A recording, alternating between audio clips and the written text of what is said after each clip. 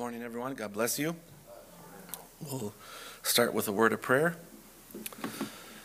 Heavenly Father, we just come before you, Lord, and we thank you so much for your goodness and mercy, Lord. We ask that your presence would be with us, Lord, that you'd bless the Sunday school, the service today, and that you'd move in our hearts, Father. We ask these things in Jesus' name. Amen. All right. Go ahead and pull up the PowerPoint for me, Noah. And we're going to look at the timeline that I put together, looking at the future home. Amen. As we go forward. We're going to just continue to break this down. So in the beginning, God created the heavens and the earth. Paradise begins on earth. God sets it up, comes to the seventh day, he rests, and paradise is there. However, we understand that even in paradise, there was an enemy, right? God didn't subtract the devil, so it shows from the very beginning his intent and purpose was to bring redemption.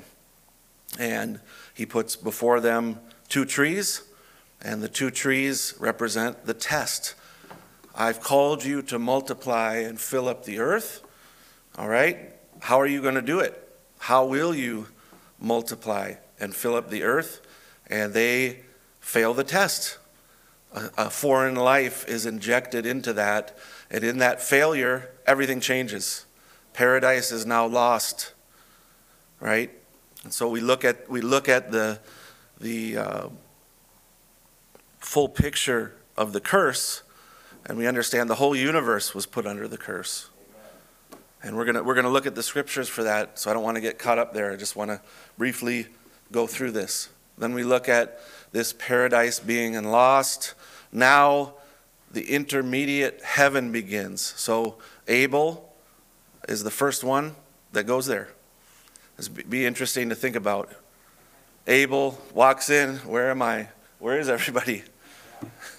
He's alone. This is not what God's original and is not what his final purpose is, to create this intermediate heaven.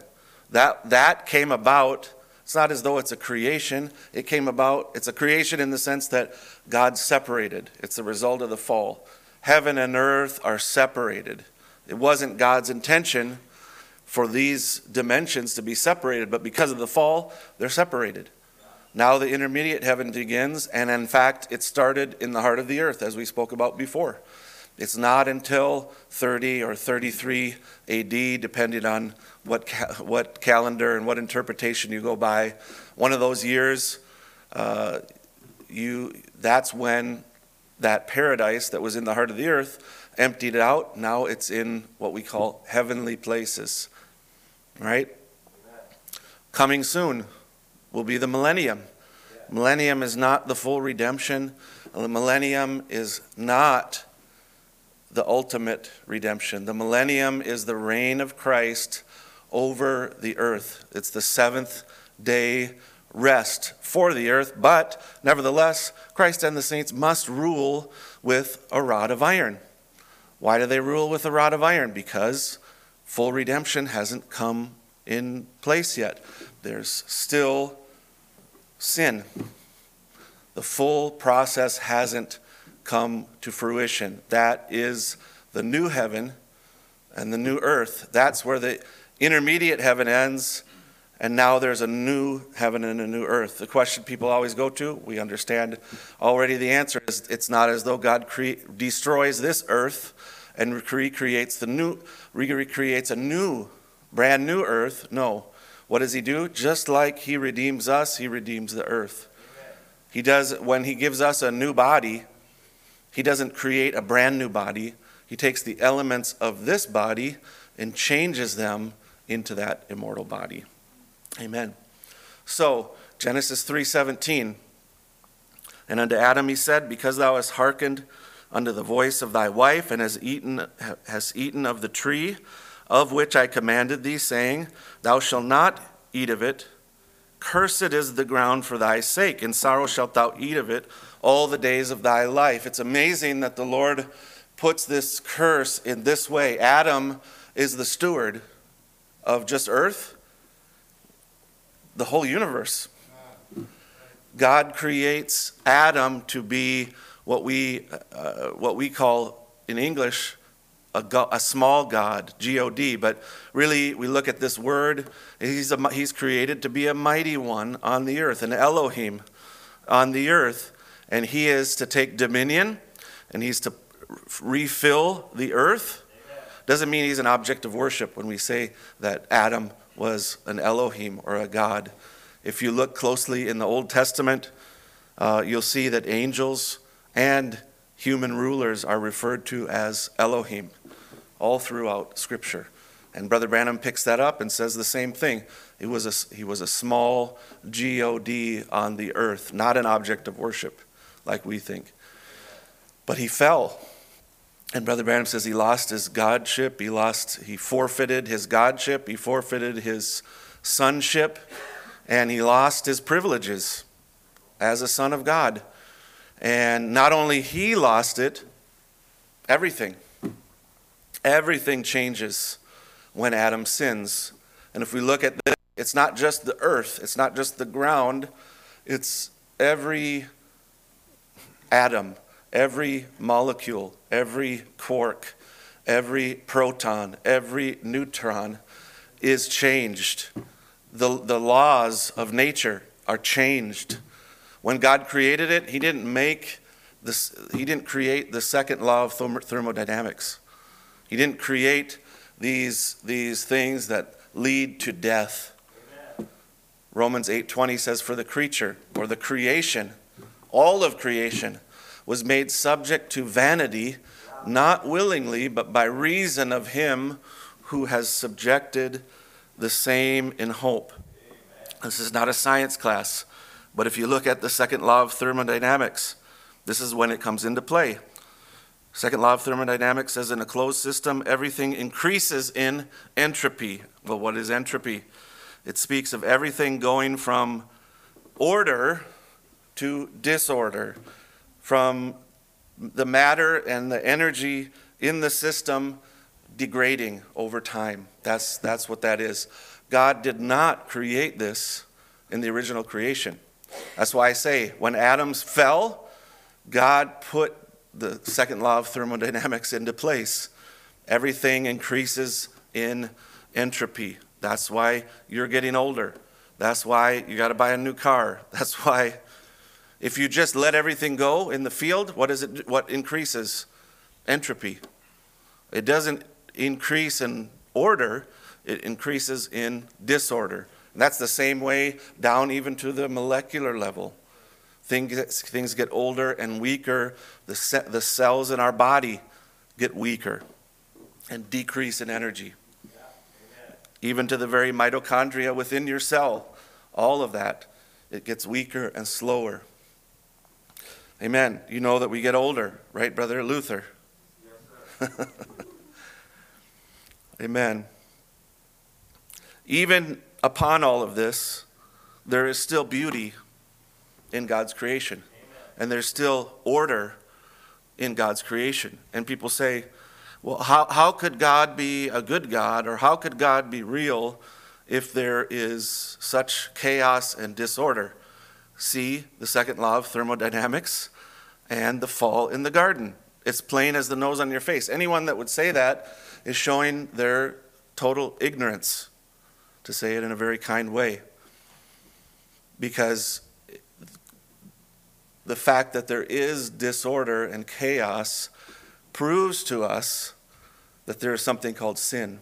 Amen. And that there's a God who is a judge of all and who judges sin. Right there, it should put a person in fear. This is the result of sin. This is punishment on a world that tends towards sin.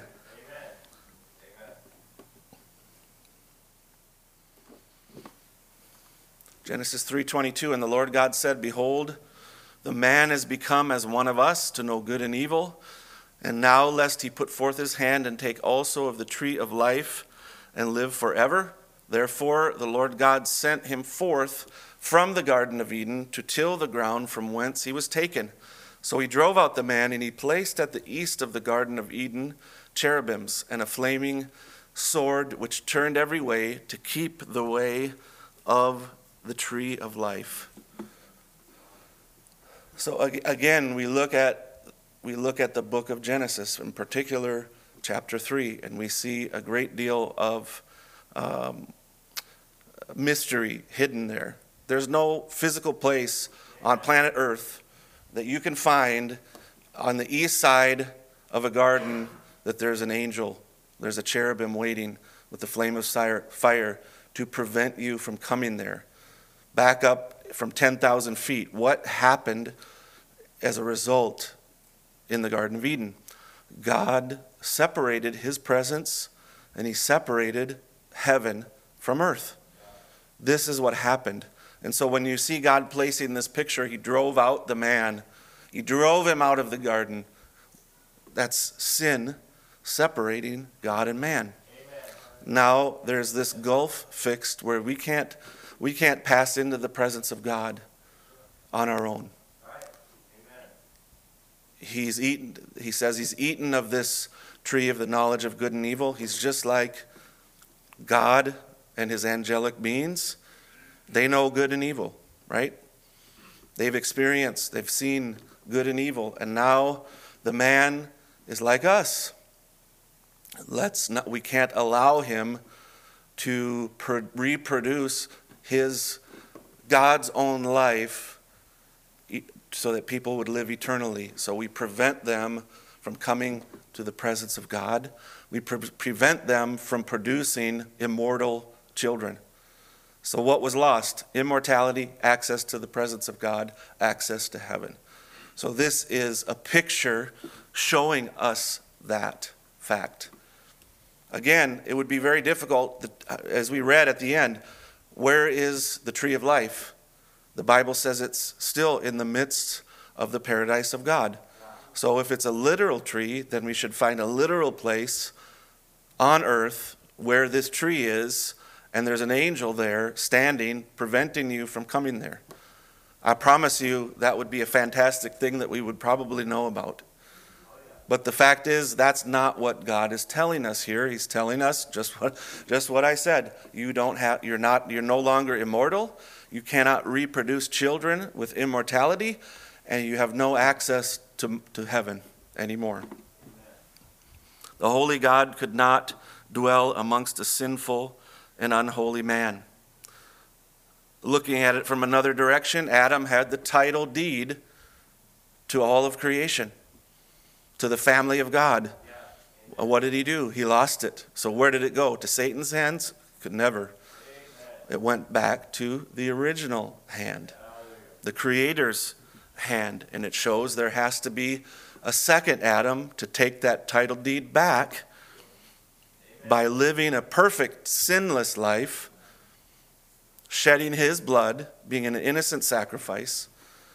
And then he can take that book and claim it, and then he'll one day come back to a perfect earth with a perfect people.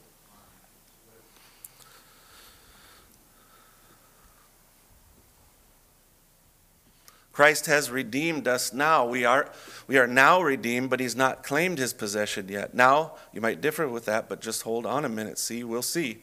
See, he hasn't claimed it. See, if he took the book of redemption, everything that Adam had and everything that he lost, Christ redeems back. Amen. That's from the breach. And he's already redeemed us, but he hasn't took possession yet. He cannot until the time appointed. And then will come the resurrection, and then the earth will be renewed again, and then he'll take possession, his possession which he got when he redeemed us, but we'll do it at the appointed time. Oh mine, we understand this is a process. The seventh seal is the ending of all things. It's even the ushering in of the millennium. And so we see here when it's at the end of the millennium, then there's the white throne judgment, then there's the new heaven and the new earth. So we have, in one sense, the seventh seal is spanning over 1,000 years of time. Amen. When we look at it that way. And so the full fruition of the seventh seal coming totally to pass is when he fully claims his and totally redeems his possession. He's redeeming us now. Redemption is going on now, unlike it has in any other time, because he's descended with an open book.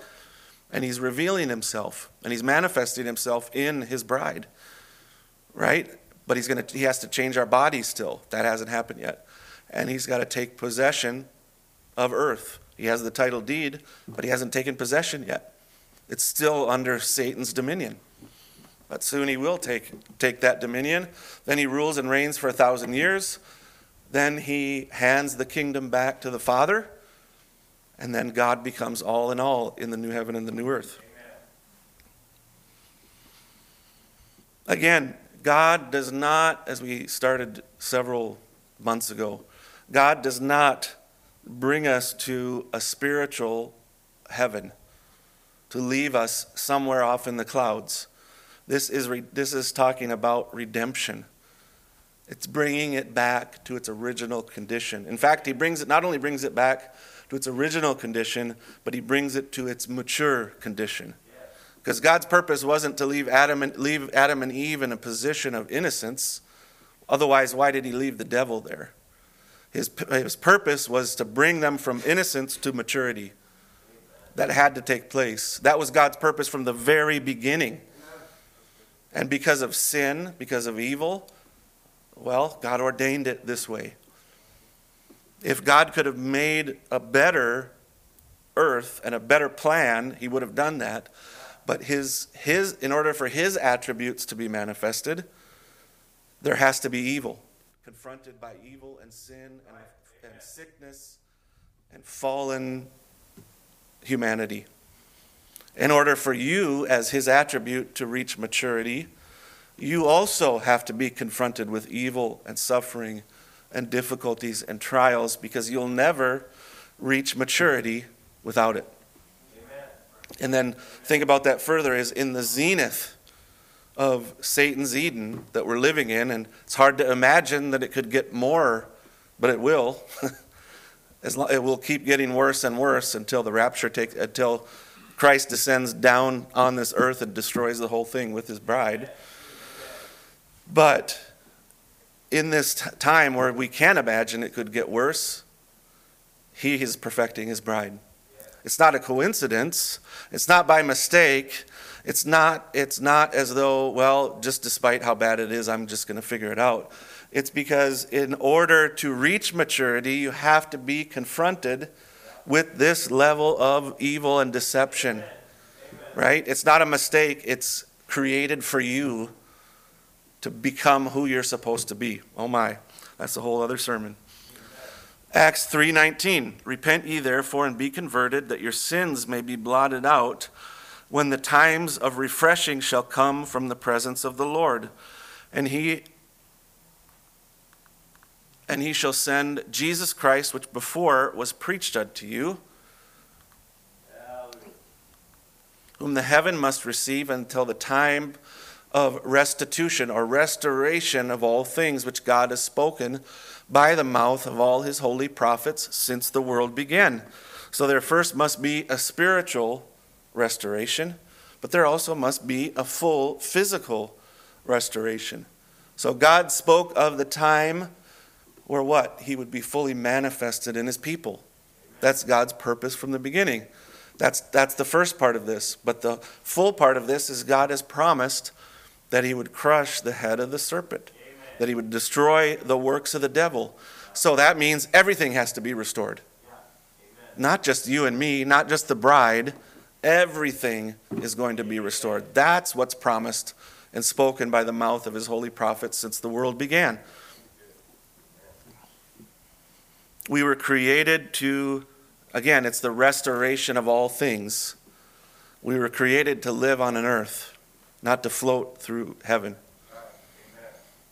We're created to have a perfect body on a perfect earth. We're created to take righteous dominion over it and enjoy the glory of God on this earth without end. That's God's purpose. And again, following that principle, it's restoration. It's not destruction and recreation. Where is it destruction and recreation? It's always restoration. Romans 8:19, for the earnest expectation of the creature, the creation, waits for the manifestation of the sons of God. For the creation was made subject to vanity, not willingly, but by reason of him who has subjected the same in hope. Amen. Because the creature, or the creation itself, also shall be delivered from the bondage of corruption into the glorious liberty of the children of God. For we know that the whole creation groans and travails in pain together until now. And not only they, but ourselves also, which have the first fruits of the Spirit, even we ourselves groan within ourselves, waiting for the adoption, to wit, the redemption of our body. That is what the ultimate adoption is. We receive now the spirit of adoption, right? The ultimate adoption that we're going to receive is when this body is redeemed. Amen. But go back and think about that again in the context is that this creation is groaning, right? How can it be that God destroys this planet, creates a new planet, if this creation itself is the one that's groaning to be delivered from the bondage of corruption? That it wouldn't make sense to say, for Paul to write that this creation is groaning. He would just simply have to write, well, God's going to wipe this one out and restart all over again.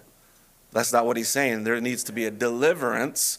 This creation that's in bondage to evil, in bondage to the sin that we are committing, must be delivered and set free.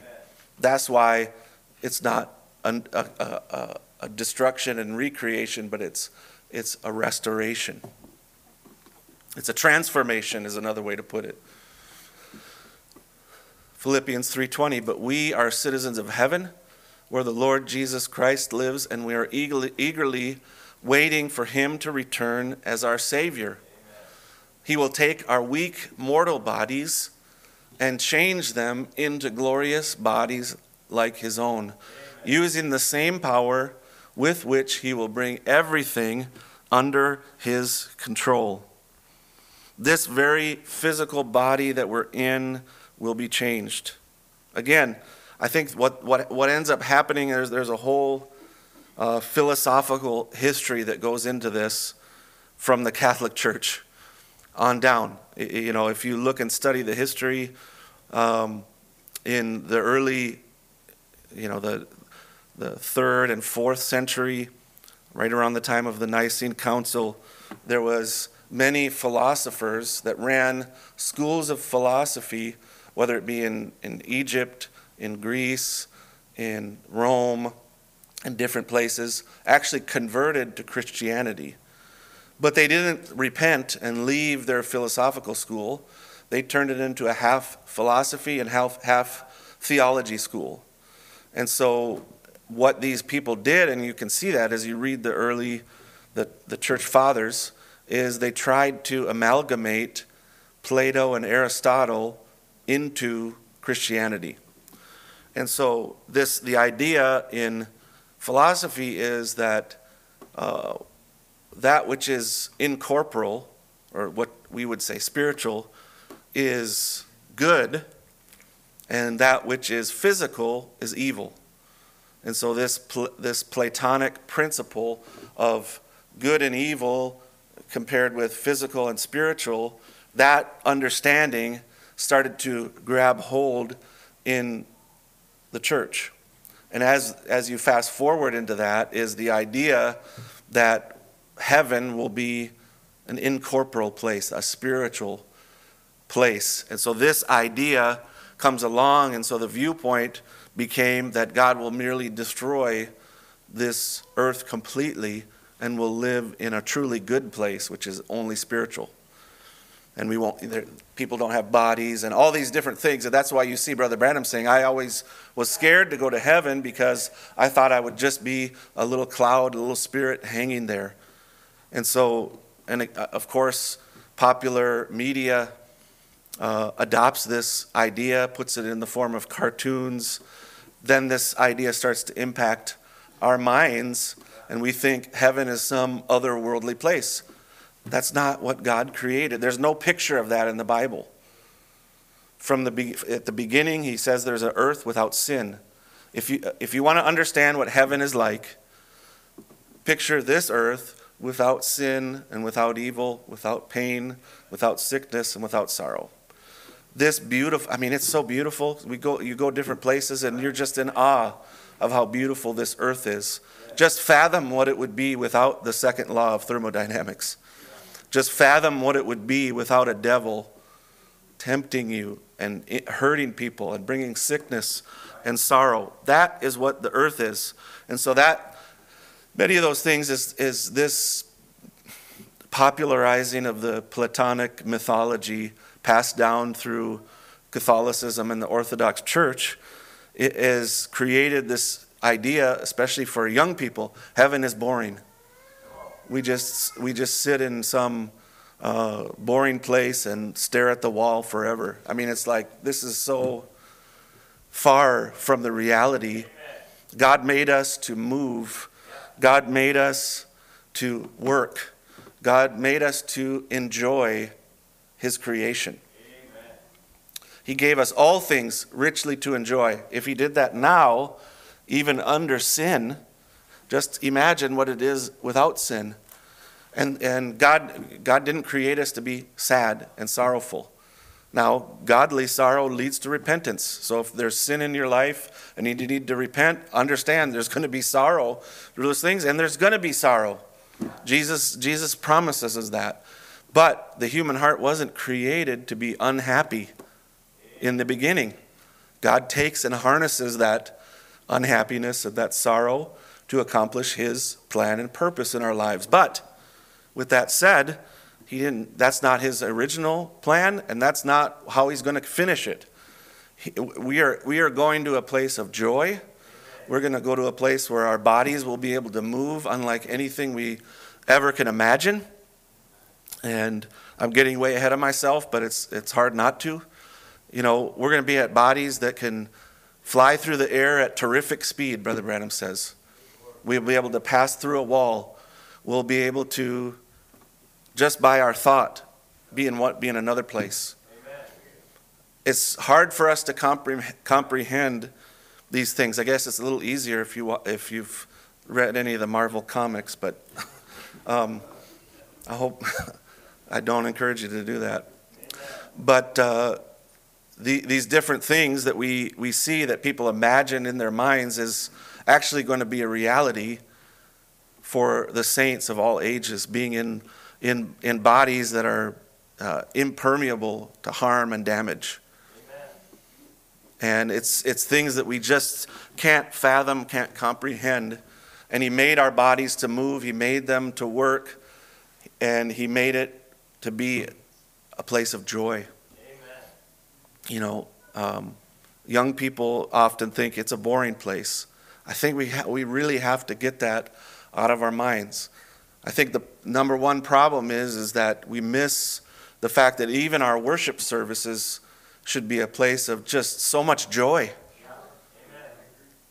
So much rejoicing. Just let go of all the fears and worries of what other people are talking about. Even our worship shouldn't be just this boring, stale thing where we're chanting out whatever form that we're supposed to be chanting. It's like, really understand what God is doing for you, and that the creator of the universe loves you.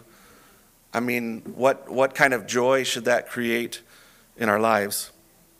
Amen. Let's stand and pray. I don't know how many screens I got through, but I think I have 170 some, and I probably only got through maybe 15 or 20 this time, so we'll just keep going by his grace. So, Father, we just come to you, Lord, and we're so thankful for your promises, Lord. We're so thankful for the joy that it brings to our heart, Lord. Amen. We're so thankful, Lord, for your presence with us now, Lord, which is such an assurance of our eternal inheritance. Thank you, Lord.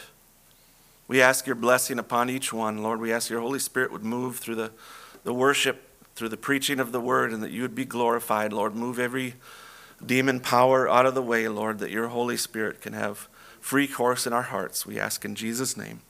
Amen. God bless you.